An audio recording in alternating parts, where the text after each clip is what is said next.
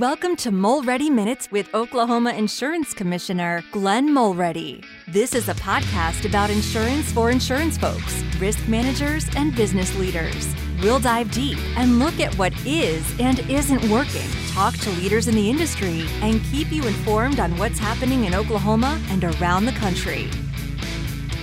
Okay, welcome to another Mulready Minute podcast. We are really pleased today to have with us our Secretary of Health and the CEO of the Oklahoma Healthcare Authority, Kevin Corbett. Kevin, welcome. Glenn, thanks for having me. Appreciate it. Look forward to this conversation. A little bit first about you, and then I'll let you kind of go into more detail. But Kevin was named in 2019, August of 2019, as the CEO of the Oklahoma Healthcare Authority, which is our Medicaid agency. And then in June of 20 was named Secretary of Health and Mental Health. He had retired 6 years ago, if I have that right, from Ernst & Young, a long career there, advising large companies. He is a graduate of I'll keep my bias to myself. Oklahoma State University. I've had three sons there, two still there. So Oklahoma State University in accounting, and then went on to the Kellogg School of Management at Northwestern. And so, Kevin, welcome, and fill in any details. Tell us about Kevin that's Corbett. Plenty about me. Kevin? You know, as you mentioned, I joined the Healthcare Authority in August of 19. My first entry really into public service. Prior to that, as you mentioned, it was all private sector information and involvement. So I'm just pleased to be here, and all the things I've learned in those last 3 years have been fantastic. So. Yeah. And so if I can ask, family, children, anyone, wife Oklahoma of 40, State students? Or get this right. Wife of 42 years, 4 children, 2 married, 3 grandkids. As at present, we'll have 5 before the end of the year. Oh, good. Yeah, so we're really excited about the new 2 coming to us. Congratulations. At the morning event that we were both just at, it dawned on me when it was announced from the front that my anniversary, my 35th here this year, falls on Easter. Wow. Easter Sunday, congratulations April 9th. to you for your long service. Thank you. Okay, so the Healthcare Authority and the oversight of that, for those that don't know, talk a little bit about just the overall, generally, the Healthcare Authority and what they do and how many people they serve, that sort of thing. Yeah, I'd be happy to. It's a very important agency, one that I've become to respect greatly over the last 3 years. Its mission is really about serving our Medicaid population, which today that number is about 1.3 million Oklahomans out of the 4 million population. So about a third of our population, we have the benefit and the privilege to serve in providing health care. Our vision, Glenn, at the Healthcare Authority, which I think is a vision that we can all adopt as Oklahomans, is for all Oklahomans to be healthy and have access to quality health care services regardless of the ability to pay. And that's what we've been focusing on. And as we think about what we're experiencing today, we've got a really important thing that we're working on right now. I know you want to talk about. And that's the end of the public health emergency, which we all probably have welcomed. You know, it is now here with us. It's been the last 3 years working through the public health emergency. But as a result, there's some changes that are going to take place with some of our Medicaid members. But these are individuals, their neighbors, their employees, their colleagues, quite frankly, that we have the benefit of serving. And we've done it for the last 30 years. So this is our 30th anniversary of serving the Medicaid population in the state of Oklahoma. So prior to the pandemic and the public health emergency, PHE, I go to what's one of the biggest hurdles that the Healthcare Authority faces, either in reaching the population, or what would you say has been a hurdle for you guys? Well, I would say it's been an opportunity. It's been a challenge to some degree, but if you think about where we stand in Oklahoma, recognized in terms of the comparison to other states, health outcomes is one that we have been troubled by, and at the Healthcare Authority, but by having the benefit and the privilege to serve 1.3 million individuals, you know, we have a real unique opportunity to try to make a difference in their lives with regards to health outcomes. And so we're ranked 48th in the country in health outcomes. We've been there for a long time, and as a native Oklahoman, now having the opportunity to kind of be in public service, it's something that we need to commit to change. And so we've been working on, at least from the Medicaid perspective, is trying to change the delivery system for one that just provides service to really delivering outcomes. And so we've been on a journey to do that ever since I came here.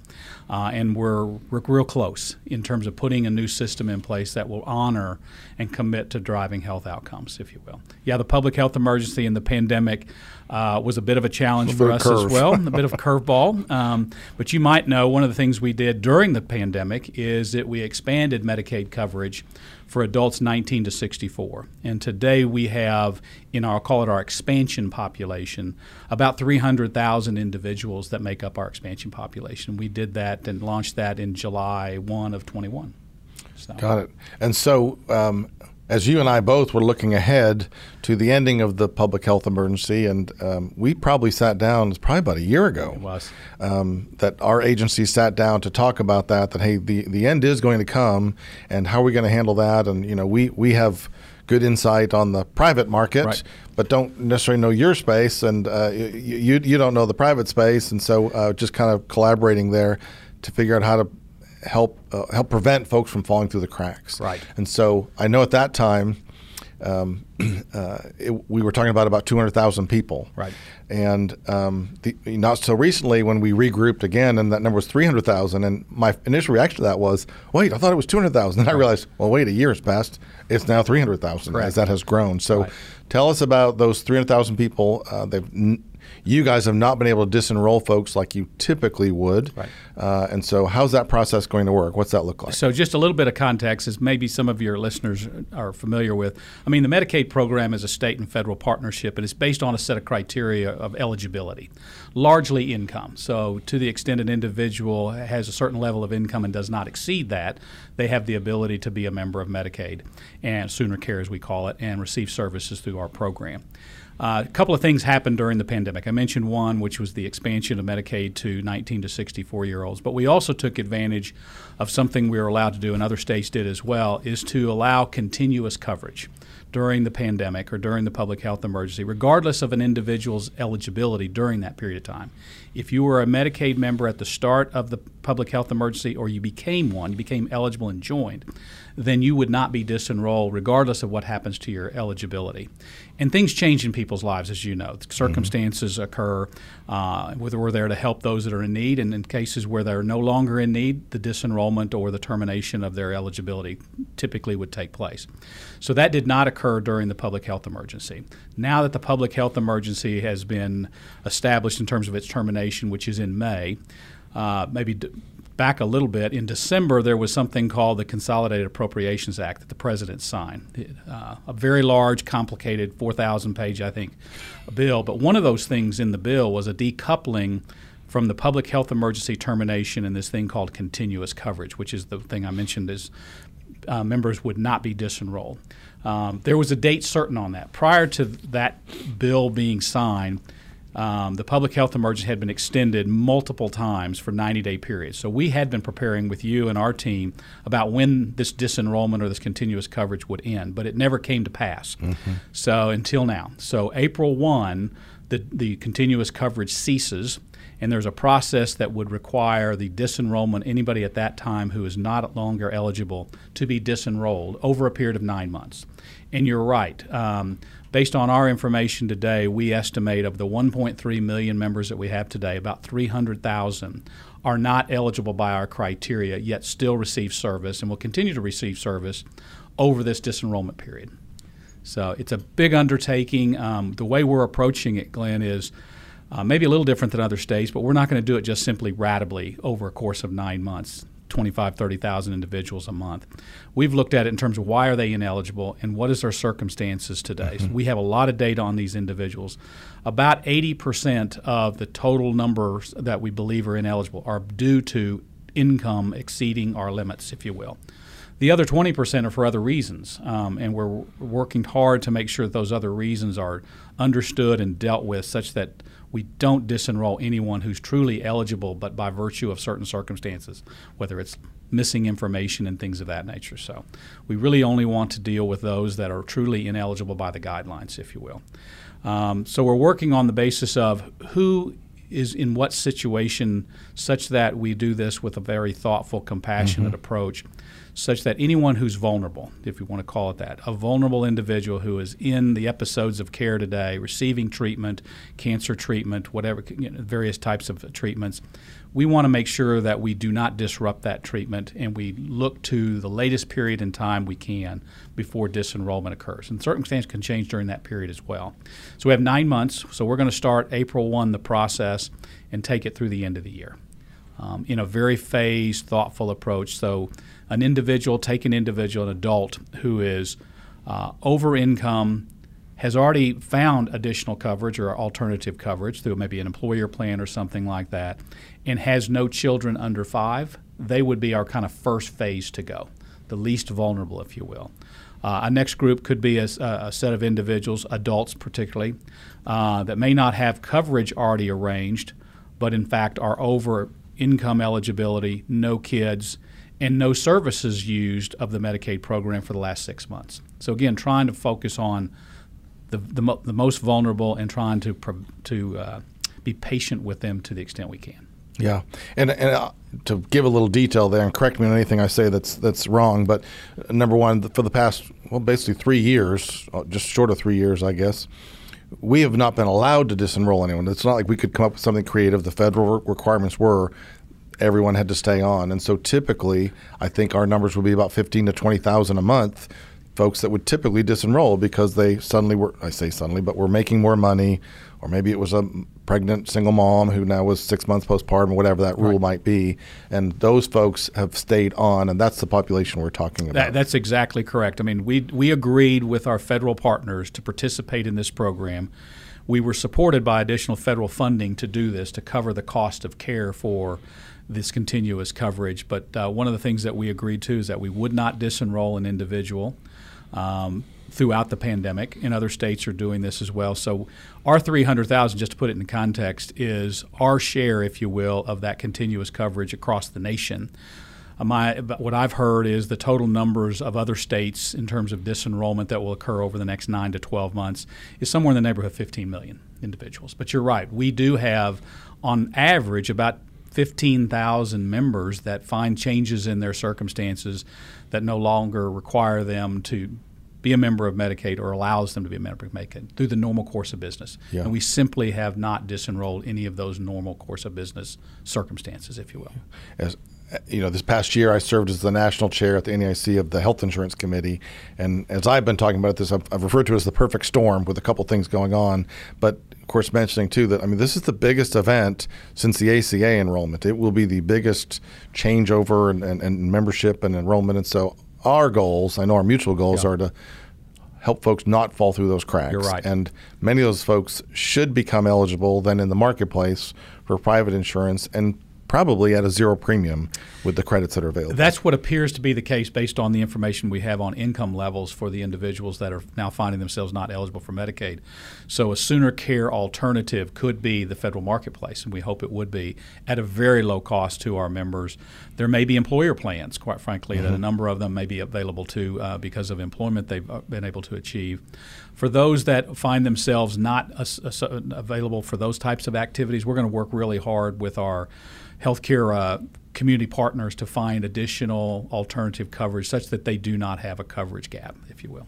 So a big concern, I know, again, on both our parts has been the communication of that. Right. And the population within Medicaid is a little bit more challenging to communicate with. Yeah. But tell me about what you guys have done from a communication standpoint. Well, we've stayed in contact with all of our members throughout the public health emergency, making sure that they know to keep their information updated, just like they would in the normal course of business. Albeit we've always conditioned on the basis that the public health emergency is allowing this continuous coverage, but that too will end. But that end date never came to be, and even though we were communicating, it could happen in the next 90 days. So maybe someone got a bit desensitized to that. So we've got a pretty significant push right now for communication. We've got some formal communication we're sending out. Last week we sent out to all of these 300,000 a notice that they are likely ineligible upon the termination of the continuous coverage. That was last week. Next month, we're sending out specific information to each one of those 300 individuals of what their anticipated disenrollment date will be. So they'll know kind of where they are in the queue, if you will, in terms of this phased approach. Then 45 days before that actual disenrollment date, for every individual, we will send them a notice letting them know that their 45 days is starting. And then the last will be 10 days before disenrollment. So we'll touch with them formally 4 times in the next 9 months. But in the meantime, we're trying to get the word out. Appreciate having me on here. It's getting the word out to anyone that is either a member today that might be part of the ineligible group, orthos that serve them, our physician groups, our dentists, and to be aware of this and be asking those members that you encounter, have they updated their information? Is their information current? Do they know their current status with regards to eligibility? Just so full communication is taking place. Yeah, it's just a key part. And I know on our end, we are attempting to communicate with the agent broker community, those that are licensed in the health insurance space, just as much as possible. So I know our groups have been coordinating together. Yeah, and thanks to you and your groups, as well as those providers out there. I mean, you think about it, if we're talking about 20,000, 15 to 20,000 a month, that's one thing. But if you're talking about 300,000 that you now need to plan for the next 9 months, that's a different type of situation. I know you've extended the enrollment period for these kinds of circumstances, which is great. But yeah, if the community is understanding that there's 80% of the population that is of the Medicaid population that's over income, it's a likely possibility that their opportunities could be the federal marketplace, and hopefully would find coverage there. So. And luckily, at the Healthcare Authority, you have nothing else going on except this, right? So it's become a normal for us, Glenn. It's just amazing. We dealt with the public health emergency in a number of ways in terms of flexibilities. We felt it was important that people had the opportunity to continue to focus on their health during a very difficult time. The public health emergency will require us to revisit some of those flexibilities. Hopefully some of them we can put into permanency. Telehealth was a big savior for us, particularly on the mental health side and a number of other things. Yes, we're changing the delivery system, which is a big undertaking as well, and we're doing this. But the team has always showed the ability to rise to the occasion, and so we're doing this with great vigor right now. Good. Well, I know you've got a lot on your plate. I'm 100% joking with you there because there is a lot going on with you, and thank you for what you do. As we kind of wrap up, if folks want to learn more or folks want to be directed somewhere, where would you direct them to? The website's a great place. MySoonerCare.org is a great place. We have a good call center to call in. I can't remember the number oftentimes. I need an acronym on that, but we can get that number to you if you don't have it already. I've got it actually right here. Why don't you tell me what that number is? 800-987-7767. Call that number, and I will tell you it's probably one of the best call centers in the state. The answer times are very quick, and we anticipate that we'll continue that. But I guess the message to anyone associated with a member, make sure that they've tried to do everything they can to get their information updated. Again, we don't want to drop anybody from the Medicaid program that's eligible, and the only reason they wouldn't be is because they have missing documentation or information. That's something we can all avoid, if you will. Yeah, great. Well, and as we've heard, I mean, you guys are going to communicate quite a bit with them, but you've got to have that contact info to communicate properly. Right. And I know we're working together on some public service announcements with your team, trying to make sure that our members who have the opportunity to go to the federal marketplace, that they know what that really means, and they're educated on that. So that's a different health plan that we need to educate them on. So we'll be working with you and your team to do that as well. So. Yeah, and I might take that moment, Kevin, just to address the marketplace and the ACA qualified plans is one scenario, and those are Affordable Care Act qualified plans. We have 7 companies offering those products in Oklahoma in this next year.